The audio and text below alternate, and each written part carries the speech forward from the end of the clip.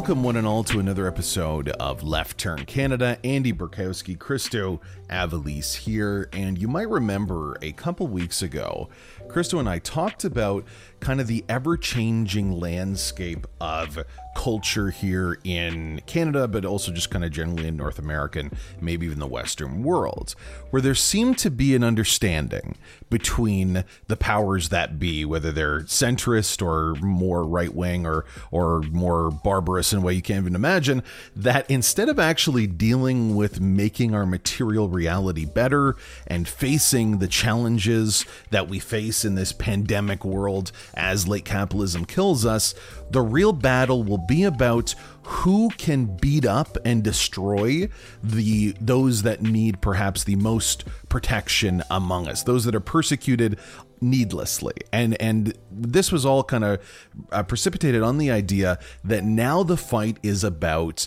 either hating or throwing to the wolves transgender, non-binary, just anyone that is labeled different beyond the paradigm and is proud of it and wants to be protected by the law because of that. So we talked about how this is now the shift in how the combat will be. The right wing will do whatever they can. Terrain for the left. Yeah, exactly. Because there's a lot of pressure now. Mm-hmm. One, because this for a lot of folks, this is a new thing to them. Even folks that are well-intentioned, this is a new thing, right? It's like LGBTQ issues maybe 30 years ago or something. For a lot of people, it was new.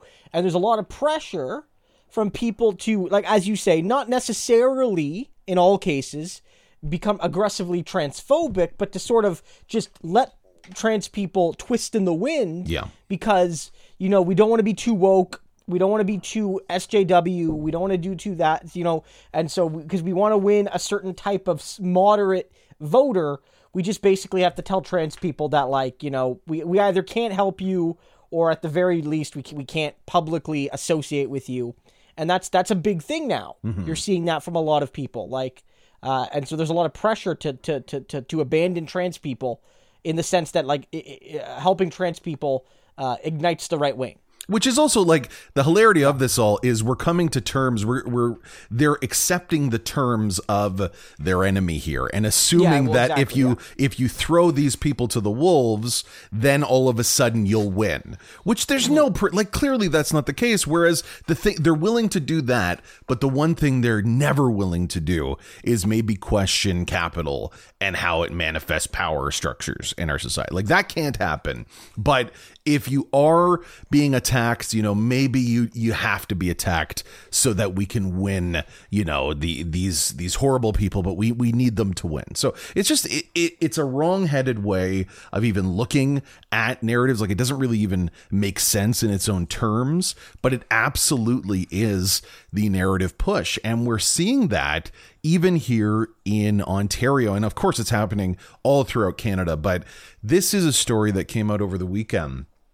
Clara Sorrenti, who is a very popular transgender woman Twitch streamer, goes by the name of Keffels, was doxxed a little while ago. And those that were harassing her hated so much her messaging of, promoting transgender life and trying to help people that are in these circumstances being persecuted, that they sent fake doxing reports and fake threats to the London, Ontario city councillors through the police departments. The London Police Department believed that it was credible and decided to raid Miss Sorrento's home with, their rifles in tow, not pistols. They brought out, the SWAT gear and put her in front of a SWAT cannon and arrested her. Literally swatting, not just the colloquial, police come. Like, literally, it wasn't just one officer in standard kit who knocked on the door and was like, we've had some reports. They they swatted them as if they were taking down the Hells Angels or something, right? You know what I mean? Yeah, as if they were actually, there was a real threat, even on the terms, again, that were presented. Yeah. They didn't need to, attack a home like that and have this woman see strange police officers in her home with rifles pointed at her. Anyway, she got arrested. They took all of her stuff, and all of this happened because of the things that, she said online on Twitch, promoting and helping people who are transgender queer and LGBTQ and want protection and need a voice. The really interesting caveat here are the claims that Ms. Sorrenti makes, that not only did Toronto police, but they're aware of swatting attempts, and they told her and said, like, listen, someone's trying to fuck with you. We're going to investigate that because we know it's not true. But London police weren't even aware that maybe that was the case, and instead did things like dead name her in the evidence gathering, that were asking her if she was a she and, what all these things meant, and didn't even take, the needed steps to consider, maybe this isn't what it seems. Maybe this young woman who's a Twitch streamer isn't going to kill multiple city councilors. So even though it's bad, the letter was written very poorly, full of a lot of spelling errors. And that, of course, doesn't necessarily mean it's not legit, but it's just it was weird, right? It was clearly a low effort troll in a sense, right? Yeah. And yeah, as you note, there's dead naming. Also, when they called Kefel's mom, they referred to them as their son. I don't know if they dead named in that case, but to it's a pre-transition or what have you. Just all of this was a giant mess. A mixture of cruel and insensitive. And after all of this, for a while, a lot of people were worried about them because they're very online, as all of us who do not touch grass, so they're always online, and they couldn't get into their accounts because so much of their two-factor authentication was on the phone and computer that was taken from them. And so even though they weren't charged after being kind of brought into the station, the cops kept their devices. I don't know for how long. I think they've just gotten them back, but they were basically unable to get out there. They had to have an alternative Twitter account and use friends and stuff to get their message out because they didn't have any way to reach their community, right? They couldn't get onto their main Twitter because, again, the authentication was through their phone at the police station. It's just all of this was a giant mess.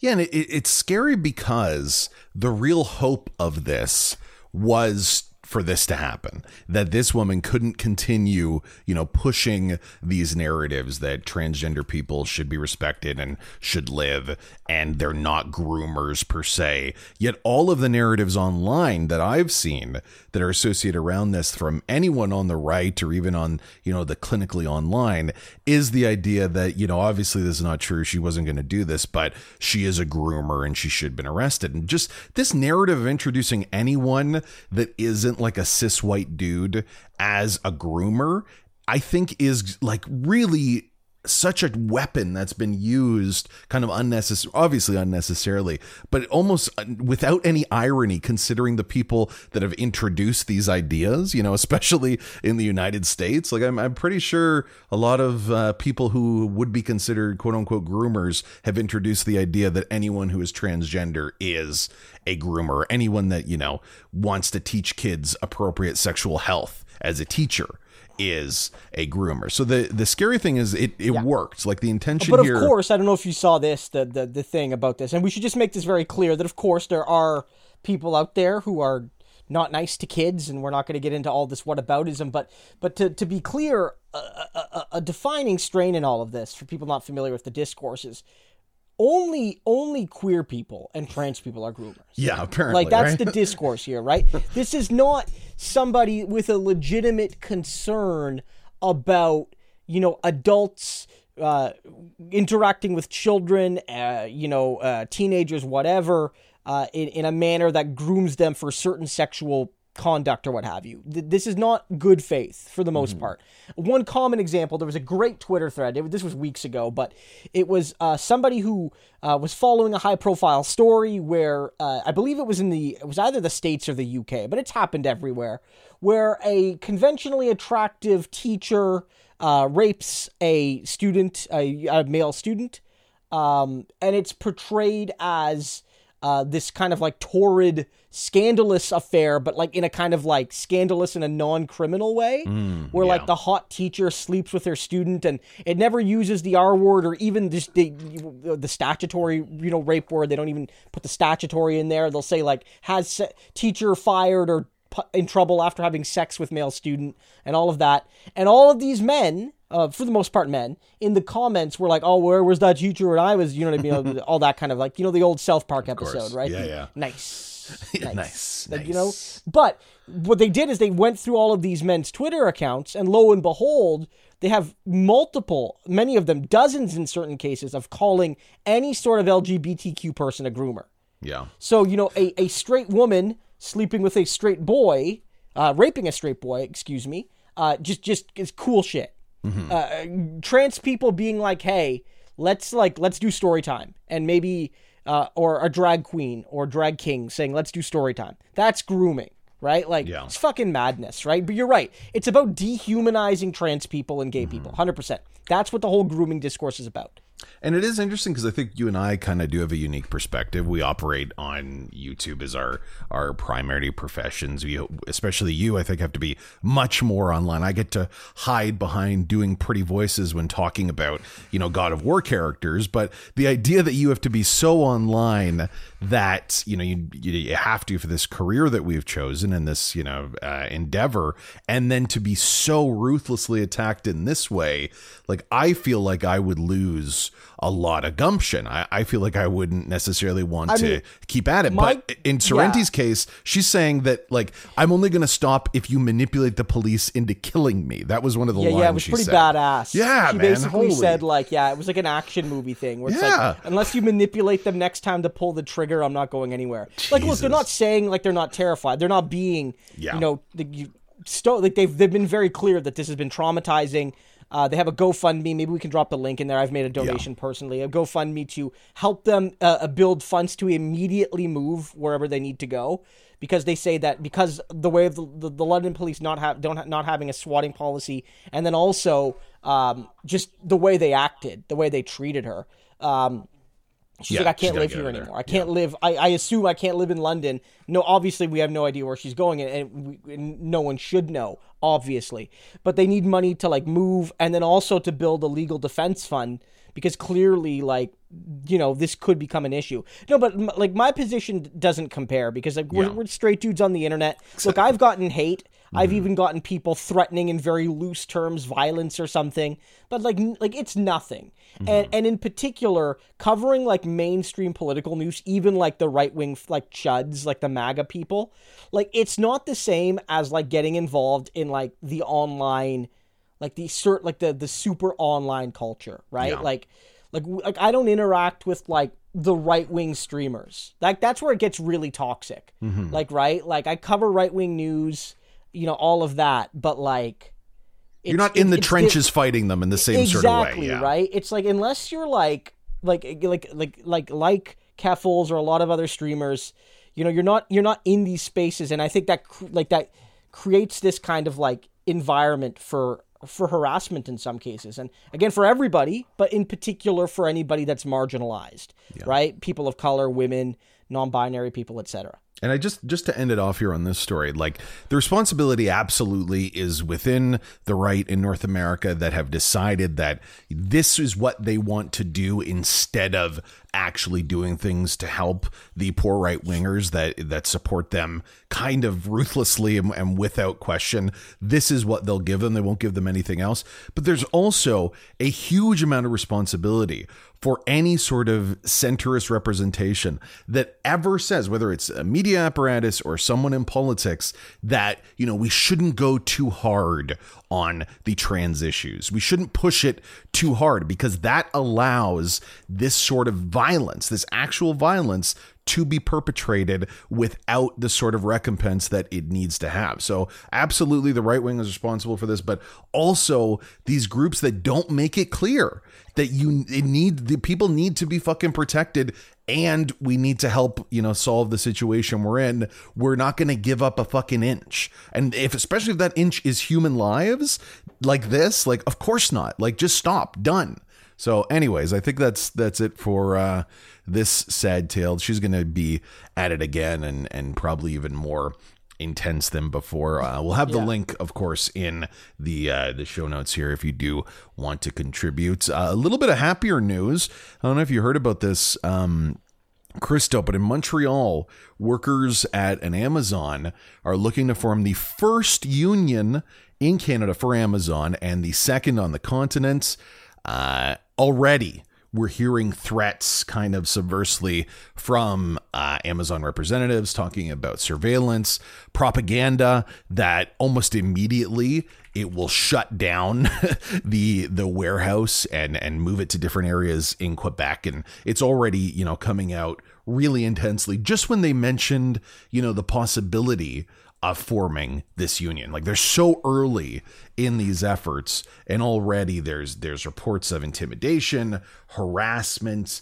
I do wonder if this sort of union organization, and I want your perspective on this, will work in a place like, Montreal, if we have the same sort of union busting culture in the United States that's so famous. I would say, in Atlantic Canada, we certainly fucking do. Like that definitely exists. But what are your thoughts on the possibility of, it would be a huge deal if the second Amazon union in North America was here in Canada, in Montreal? Yeah, I mean, Amazon's really interesting. I mean, it's been hard to organize, but these facilities require so much capital investment that it might be difficult for Amazon. I'm not saying anything's impossible, but like to close things down, like that kind of union busting thing. Because like because one, you gotta get everything organized, and then you gotta get a contract. But there's always the chance that they could close down. You've seen some Starbucks do that, right? In the U.S., because you've seen in both Canada, but especially the U.S., you've seen a big rise. I think it's dozens by this point of Starbucks all over the U.S. organizing, and some of them have been closed down. I don't know if that'll happen, but I think it would be absolutely massive to have that organization in Canada. Quebec has some of the better labor laws in Canada, even though they have, the CAQ. There's some of their laws are some of the best. So, I think it would be massive. And I think that, while there hasn't been a second unionized, Amazon yet, they had a vote shortly after the big victory and they lost, right? At a smaller facility also in New York. I think that one in Canada would have a big knock-on effect. Of course, though, there are differences, right? Like the political climates, the demographic climates of, say, Montreal, a Montreal-based one, say, versus one in Brampton might be different. And so organizational strategies and all that would be very different. But I certainly think it can happen, 100%. Do you think it's harder? Do you think it's harder to happen here than in the United States, or do you think it's we're all kind of under the same capitalist hellscape when it comes to rhetoric against unions? I mean, I don't think there'd be a massive difference. I mean, one argument you could make is Canada sometimes does have sometimes better labor legislation depending on jurisdiction, making it easier. A counter argument could be that if base labor standards are less shitty in Canada, it makes it some people, and I don't know if I agree, but this is like if minimum wages are total shit in the U.S. And the value of a union card is even higher, if that makes sense. You know what I mean? Yeah. Like, if you don't have benefits, I don't even think Amazon, but if you don't have benefits in the U.S., there's no Medicare for all, right? Because we live in the bad timeline where Bernie didn't become president, right? You know what I mean? Damn. We have Dark Brandon, who's, you know what I mean? But like, the reality is like maybe a union card has even more value in the United States. On the other hand, I mean, historically, Canada's higher union density than the U.S. And whether that's because it's easier or because people are more receptive, you're choosing on odds, maybe it's probably be easier or more likely in Canada because we do have higher density. Now, a lot of that is driven by higher public density, but nonetheless, as a percentage of our society, quite a bit more Canadians are unionized than Americans. Mm-hmm.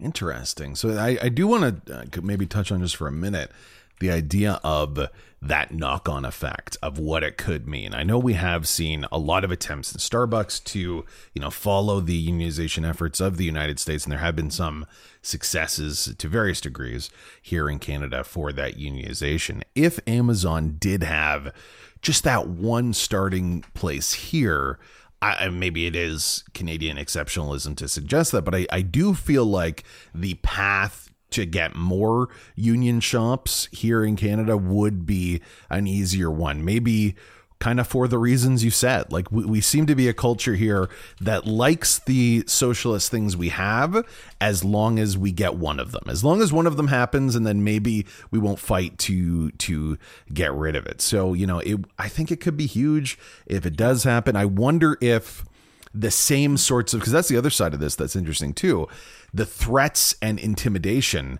that, you know, Amazon union busters use in the United States of, you know, you need everything you basically can. What if you got sick? You know, these sort of things won't have the same purchase here to the same degree, because we do have a slightly better, I'll say that, social safety net when it does come to, you know, protecting those that are in need. It's definitely not great. We talk about that every week, but I do wonder if the rhetoric would change and how it would change for union busters here versus the United States. Well, I think, look, organizing in Canada, I think would just have more value, obviously, because because Canada and the U.S. are obviously very close, and we could talk about the history someday, but historically, the labor movement, especially in the past, but even still today, was a continental one. Yeah. Right? Like, a lot of big unions are still today continental. Like my wife is a member of the United Steelworkers. She's in the United States right now at their international convention. Hey, now. Right? You know, awesome. the before the split in the 80s, the United Auto Workers, before the Canadian Auto Workers, you were a UAW member in Windsor or Detroit. You were a member of the same union, right? You know, there are still many unions today that are internationals, you know, right? The IBEW, the ATU, there's still a lot of international unions out there, right? But it still, I think, does have an effect, like a cultural effect, if it's organized in Canada. Now, one potential limitation of this one, because I had to look it up, the organizing union appears to be the Confédération des Syndicats Nationaux, the CSN, which is one of the big labor federations in Quebec.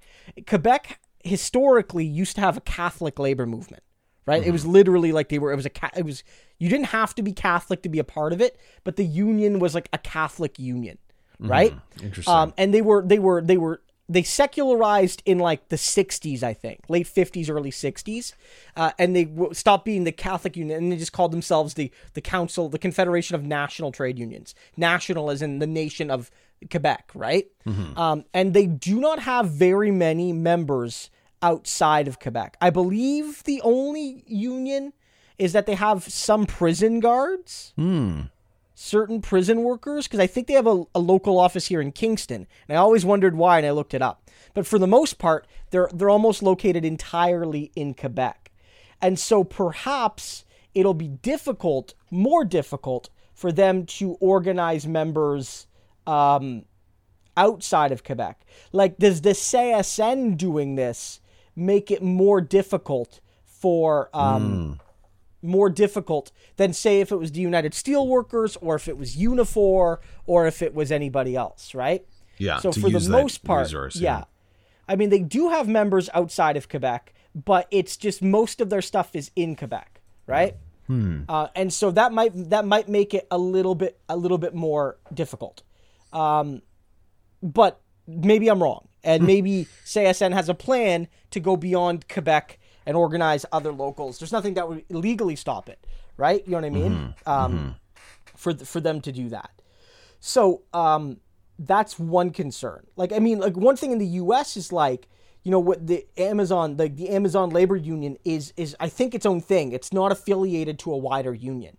And so that would be one reason why it would be difficult. Like, if, let's say, again, the United Steelworkers or the Teamsters or whoever organized Amazon in the States, that would make it much more likely that organizing could be directly parlayed into Canada, because the United Steelworkers has staff on both sides of the borders, organizers and members and activists on both sides of the borders.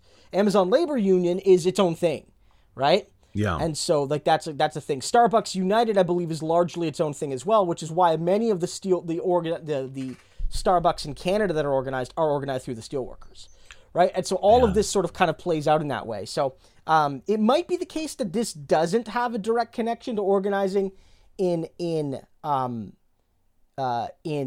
English Canada. And there are cases where sometimes industries are split up by jurisdictional differences or just random differences. Like when you go to universities in Canada, and you have your TAs and your adjunct lecturers and all of this, many of them are members of CUPE, but not all. Some are members of PSAC, right? And it just kind of depends on which school you're at, and it's not necessarily hard and fast that there's a rule, right? Like there are some, you know what I mean? And so there's parallel organizing. It's not as if every Amazon factory would necessarily need to be organized by the same union, even in this country.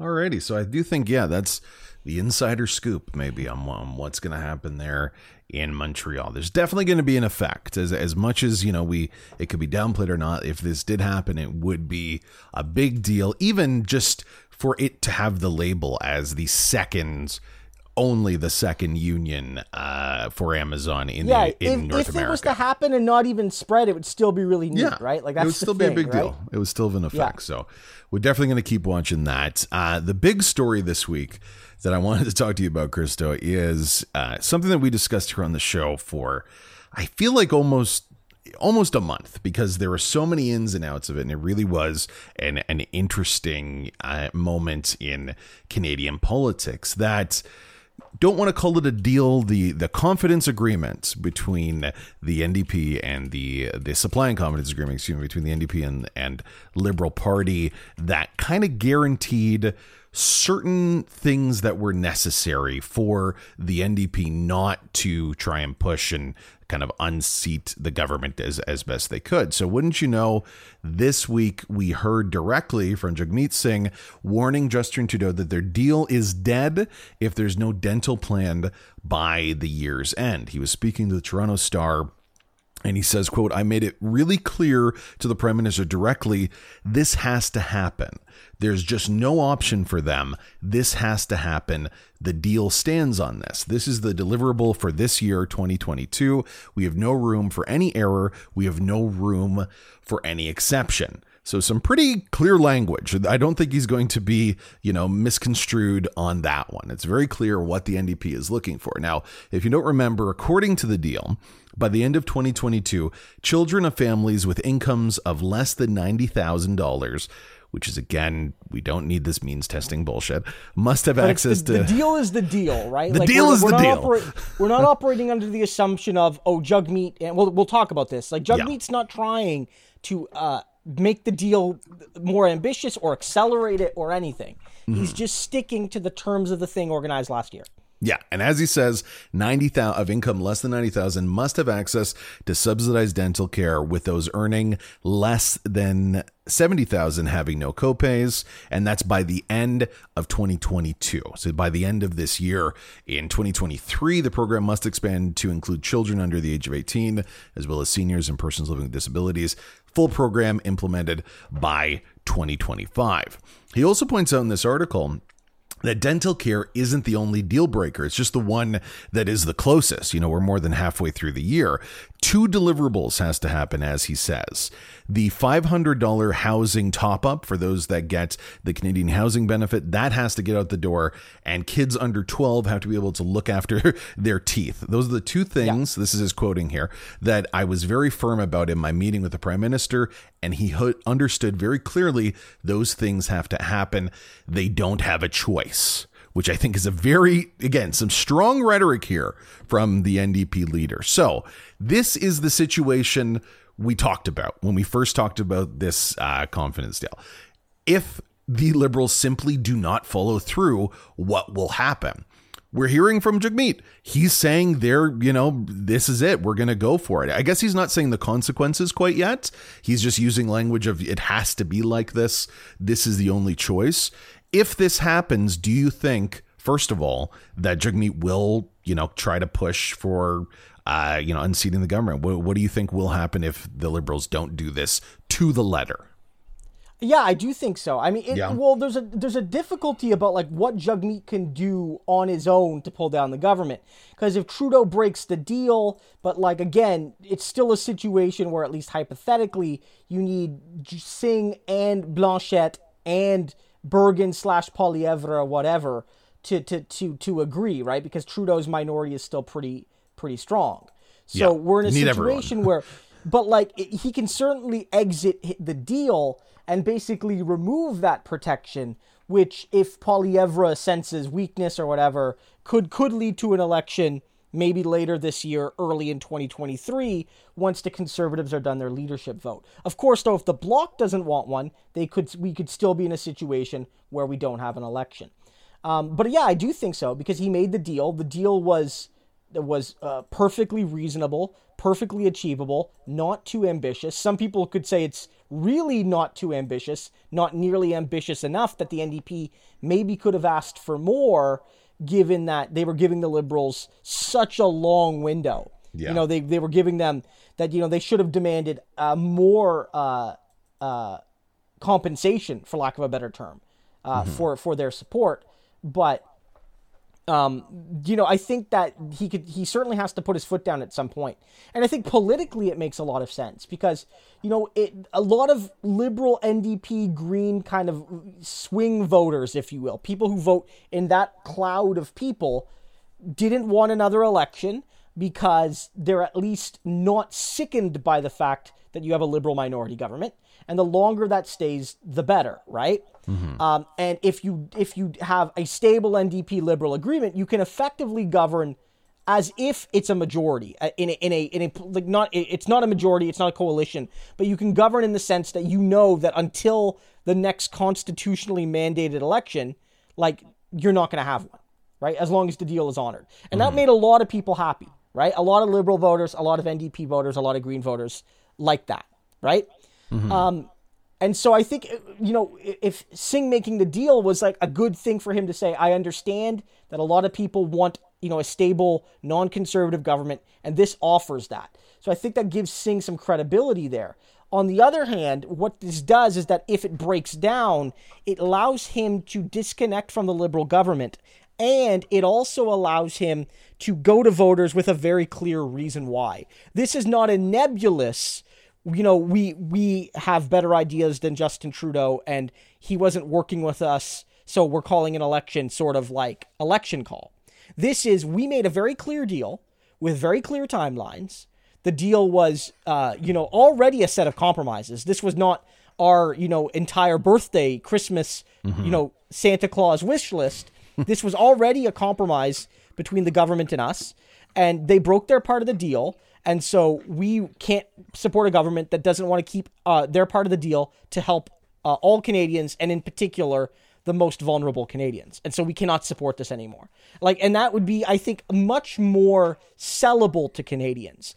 Like, one thing is that you're seeing a lot of Liberals freak out, as they often do whenever Singh does anything. Yeah. But there are at least some, and I shared one in our chat, but there are at least some Liberals actually out there, some Liberal partisans who, you know, defend Justin Trudeau for, in some cases when he does not deserve to be defended, say, like, you know, this is actually good. Like Singh is not, he's not changing the deal. He's not asking for more or for quicker. He's simply saying that, you know, we've made it clear the deal has to be honored and pressure needs to be put upon it. And some of the smarter Liberal partisans out there have said, like, otherwise, what's the point of the fucking deal? Right? Like, that's the deal. I guess it also appeals to their, like, I guess it appeals also to this idea that, you know, I believe in this government, but I'm not fanatic for them. It should just be a minority, and it's a good thing. Some of these people even are like, but I think some of them also understand, like, they see, well, some of them, I think, see the NDP's role in society, and that there's some historical basis for this. They're Liberal partisans, but they almost see the NDP as like a good little brother to the Liberals, in the sense that the NDP is smaller and should never govern. They don't want the NDP to ever govern, but the NDP proposes really good ideas that the Liberal Party will moderate, make palatable, and then make Canada better. Like, this is like one of these things, right? Like, you know, the NDP will propose something and the Liberals will say, well, not quite, but we can do this. And that's a step forward. Like, that's like the Liberal narrative, right? And a lot of them see this NDP Liberal deal as that manifested in very stark terms. And a lot of them, you know, who, as we've seen in issue polling, support a lot of NDP policy, want what's in this bill, right? want what's in this deal. So I do think that there is the potential that Singh could make political headwinds. And I'm not suggesting, because some liberals are saying, oh, he's just grandstanding. Like, it's not that he's saying we need to keep the terms of the deal. It's that he's already acting like the deal is down and that's bad faith, blah, blah, blah. But there are some indications that the liberals are worried they can't meet some of these timelines. And they're like, well, what do we do if we can't meet the dental care timeline, for instance? So I do think it's important that if the liberals are soft signaling that maybe the deal is going to be not get done or something, that Singh needs to come out and be very strong and say that's not good enough for us. So I do think he struck the right tone here. I do.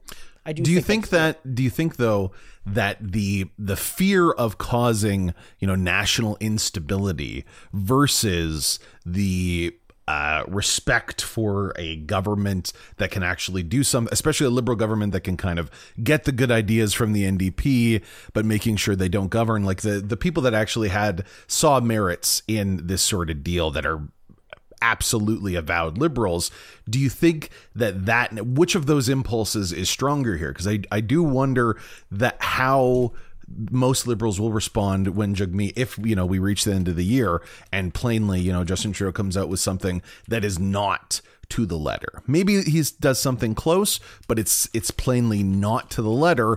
I'm concerned that a lot of those liberals that are now saying, it's reasonable, it's a good idea, will be spouting almost what we heard from the United States. Not in this election. Pierre Poilievre represents this terrifying new threat of, barbarism and populism. Jagmeet should know better, almost throwing, the blame onto the Green Party in the United States or something like that. Jill Stein, right? So I'm wondering, or Green Party candidate, I'm wondering where you think this will land if you are doing some forecasting in the minds of this always enigmatic group, the Canadian Liberal.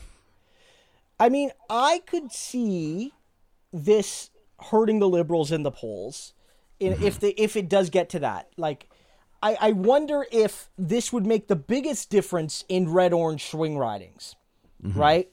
Like, a lot of red-orange ridings in Toronto, in southern BC, in places like Halifax, where you could go to those people and say, look, I understand you're mad. And, like the argument a lot of liberals will be making is, well, I understand we're upset here, but we're not just going to make Pierre Poilievre prime minister because we're upset. Like, that's going to be the argument, right? And you can go to those people and say, hey, look, your liberal MP, the liberal government promised you a taste of NDP policy, a very limited, very dull, very diet, whatever, right? But diet but DP, yeah. But they offered it to you. Never mind. Right? They offer, yeah, exactly. That sounds pretty okay. Yeah. But cut that. Yeah, cut. But no. The reality is that you could go to those people and say some of those really close Toronto ridings that we lost by like a few points. Some cases like a couple hundred votes, right? Like Spadina, Fort York, or / a lot of these ridings that are almost all of which are held by the Ontario NDP, and they're all identical. And go to these people and say, look, you can keep a seat away from the Conservatives and send the Liberals a message that they need to work with the NDP, and an even stronger NDP will give them even more bargaining power. And I think there is a chance for that. But, honestly, I sort of think they're going to find some way to get it done. If the Liberals use a stopgap measure, like they said, just giving out money directly to families that need it as the interim, I don't know. I have to consult with Singh. But if the effect is that every low-income child gets the dental care they need, then the spirit of the deal is maintained short-term.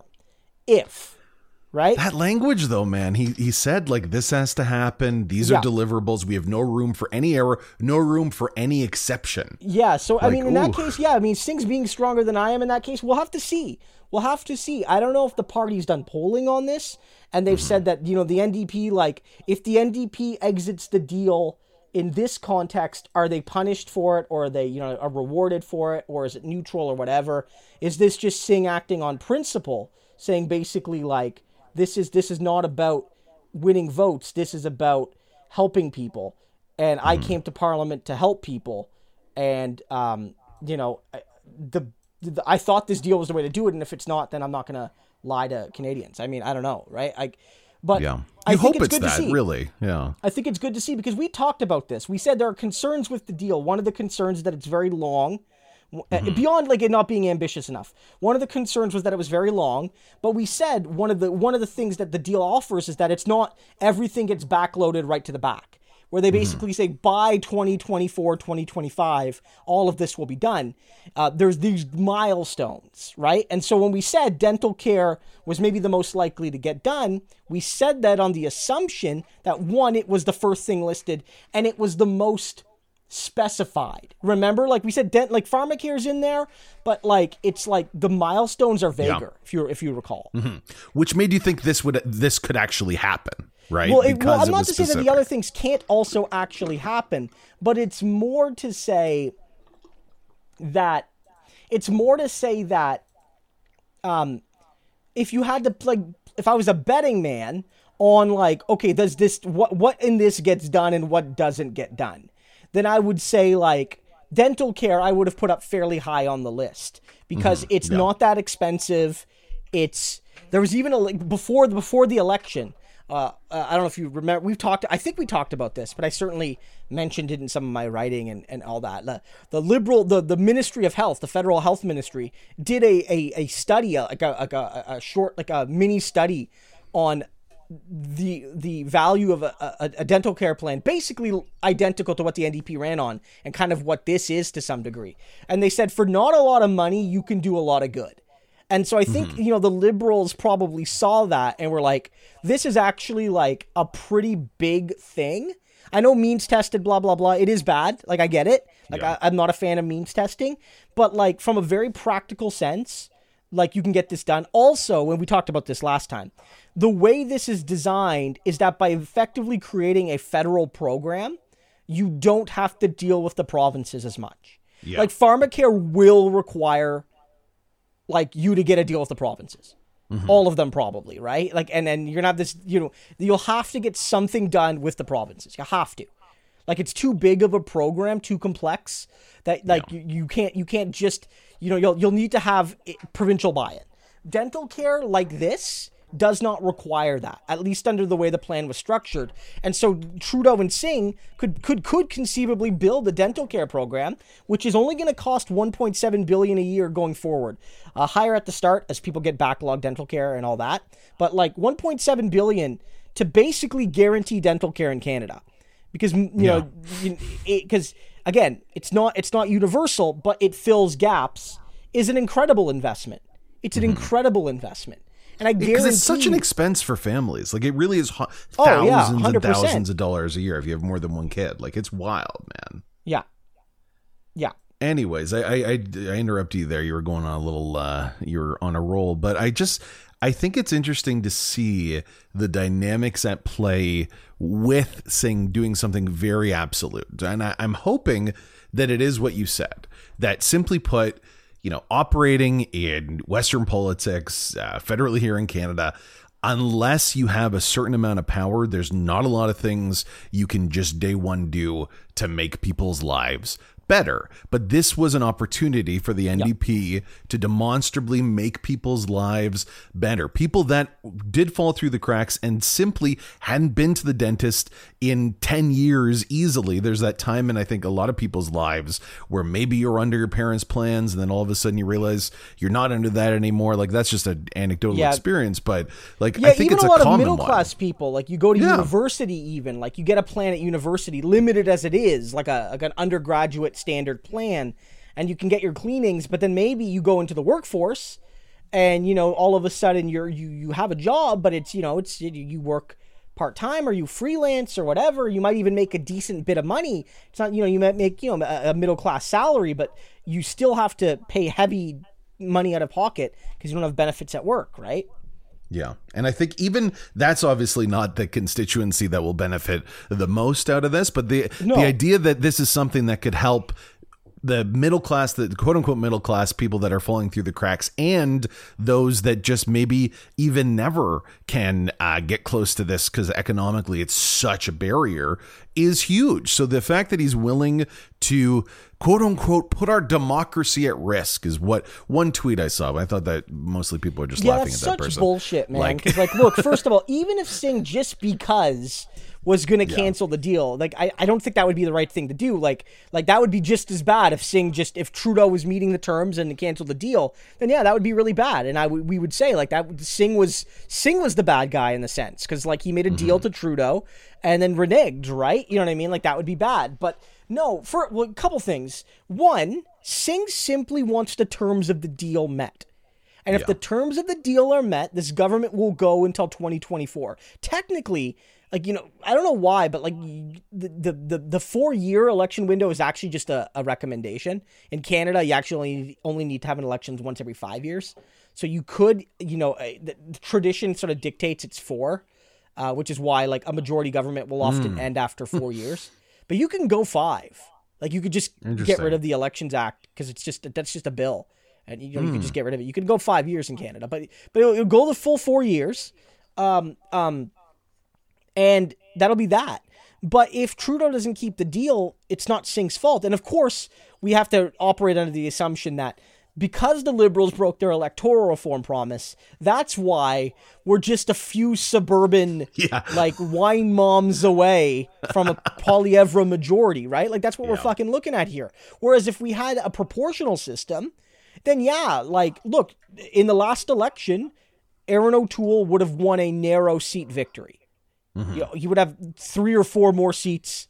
There are 8 or 9 more seats than Trudeau, but the NDP would have way more seats, and the Greens would have a decent chunk too. And this is before you factor in that in a proportional system, you likely see more people voting for the Greens and the NDP because they feel their votes aren't wasted, right? All of that, right? But let's just say people voted the exact same way, they didn't change their behavior. You would have a situation where you could still have the exact same deal. And so what, all the Liberals saying, oh, we're so close to a Poilievre majority and all this. And it's well, that's your fucking fault. You know what I mean? Or at least the government you support. It's not Singh making sure that, every poor little kid can get their cavities fixed. It's definitely fucking not that. That is not the reason that we might have this other lunatic as prime minister. That's so wild when you put it in those terms, man. It's more than a little upsetting. And it's this is, I think overall though, and as we kind of finish up on this one, this is something that I think Singh should be lauded for. This is a good position to have. I think I appreciate the affirmative and declarative language. There is no choice. We will not, relent. He didn't say will not relent. I added that one. But, this sort of language that is so clear and firm, at the very least, politicking aside, he is going to make sure, to the best of his ability, that dental services for at least more Canadians that didn't have it beforehand will have it that year. And that is a win in an old-fashioned political sort of way. That's a sort of win where people might vote for you for life just because you actually gave them something, as small as it is, depending on, how destitute you can be in this fucking country. That is something that could get you a voter forever. So even politically, I think it just makes sense, and it's a good move overall. Anything else on it before we move on?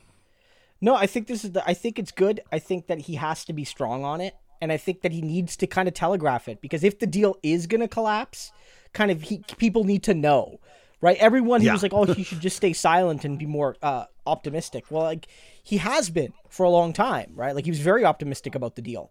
I mean, he pushed really hard for the deal, and he's gotten a lot of pushback from some NDPers on it.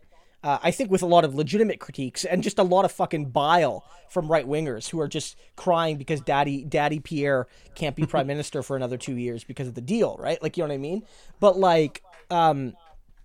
he needs to let people know, the government could fall over this. And every step of the way, I've been open with Canadians about what I expect. We've written it down, and goals aren't being met. And I think that this is a good start. So we'll see. I am hopeful that the deal survives. Because I think that there's good things in there, but who knows? But if the deal collapses over this, I'm going to die on the hill of defending Singh on that, 100%. Yeah, and I think that I think that people are going to have to be ready to kind of push back against a lot of liberal propaganda. Because if the deal collapses, because as you said, little kids have teeth rotting in their mouths and the liberals are too busy with whatever to do something about that, well then fuck them. Yeah, there you go. Yeah. Boom. I think that's a nice thing to end that off of. And I guess just not to keep adding and adding, but if you're some of our listeners that have been really critical of Singh in the past, I want to hear from you of what you think about this, because I hope, unless I'm missing something, but I think Chris and I are on the same page here, this seems to be a moment wherein he's trying to do something that will absolutely benefit Canadians, even if there is a cost, maybe politically. We're debating whether or not that is, but he's trying to push something in our political system to help people who are in need. It's perhaps a very principled stand, and I can't tell you how many people in our Discord server are angry that the NDP isn't taking more principled stands.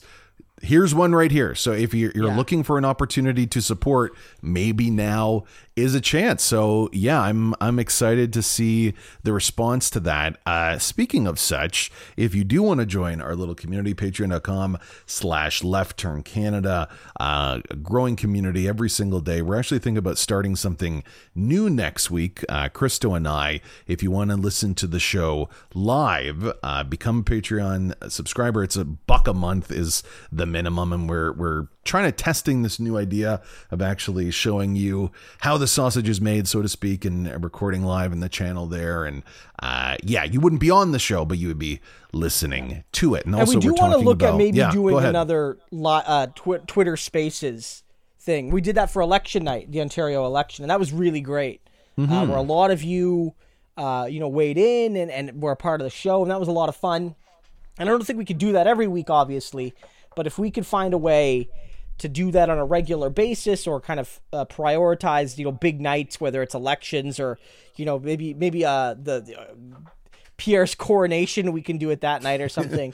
We'll certainly look into that, because that was a lot of fun. We really enjoyed that. It was a lot of fun. And also, a big part of why Krista and I are doing this is to speak to a lot of y'all, to make the big bucks, to make so much money. Yeah, so much money. The leftist Canadian in particular podcasting. Look, I just got to say this: we haven't weighed in on this a lot. We're not going to, because it's kind of inside ball. But there's all that controversy in the Communist Party, and just one of the funniest things in that. There's a really great piece written by Jeremy Appel on it. Just a fantastic piece of journalism covering it. And the Communist Party, some of the people there are accusing a lot of the defectors who effectively left over a young person being mistreated, and then the party not responding in nearly appropriate enough fashion, that they're all doing it so that they can become rich on the media circuit after. And I'm like, who are you? There's not even not even a CTV a banner story on the bottom. No one cares about that, unfortunately. In our system. And even if it was, you're not going to get the money from that. How many times have you done spots in mainstream media? You almost never get paid for that, because normally it's academic. I haven't done it a lot recently. I used to do it more when I was affiliated with the university. They don't care about you. They just want your title, right? So absolutely. They want professor or PhD, not PhD. They want professor or lecturer in history or whatever, poli-sci. They want that. But you do it almost all for free. The only time I really got paid for that was when I would do CBC syndication, because that takes a significant portion of your day. That you basically do 15 interviews in 3 hours, and and you do the same one over and over again for all of you do CBC Montreal, CBC Quebec City, CBC Fredericton, CBC Halifax, CBC Charlottetown, CBC Moose Jaw, whatever, right? And you do all of that, and they pay you for that, and they pay quite fairly. But other than that, it's all for free. Yeah. Well, Christo, my radio background, I can't tell you how many times I was calling people like you, and while I, being on the radio in Toronto, and this was again maybe 5 or 6 years ago, but still making minimum wage. Oh yeah, and speaking to that, it's not a lucrative field. It's not designed to do that. Podcasting absolutely is not. That's not why we're trying to do this. It's because I think we talked about this almost over a year ago now. We didn't really find a lot of media, a lot of podcasts in particular, that tried to talk about what was going on in Canada from that leftist perspective. So with that in mind, I really do want to hear from all of y'all. We've been doing this for more than a year. I'm just finishing up the show here now. Not forever, just for this week. Yeah. So yeah, please, we're not done. Yeah. Bye. Yeah, no, not that. But if you have some ideas, if there's things you really liked, if there's things you didn't like we absolutely want to know. So please send us any sort of correspondence, whether it is on Twitter, at Left Turn Canada, whether it is to Christo, to I, or leftturncanada@gmail.com. Anything you want to say, if there's something you really liked or didn't like, we want to know, because we want this to grow and reflect the people who are listening. So we're absolutely going to do more of those live things. We're absolutely going to try out these Twitter Spaces, because that kind of introduced us to people that weren't aware of the show. If you're listening now because of Twitter Spaces, we like to hear that too, because that was pretty cool. We had a lot of new people with that, and mostly we want to thank all of you for allowing us to talk, and giving us at least an hour of your time a week is a lot. So we do appreciate it, and you're going to hear more from us in the future. Damn, it sounds like I'm finishing the show. Like, it sounds like I'm saying we're done now, but it's not what I'm trying to say. We're not going anywhere. You can't get rid of us that easily. There we go. Boom, boom, boom. We'll see y'all next week.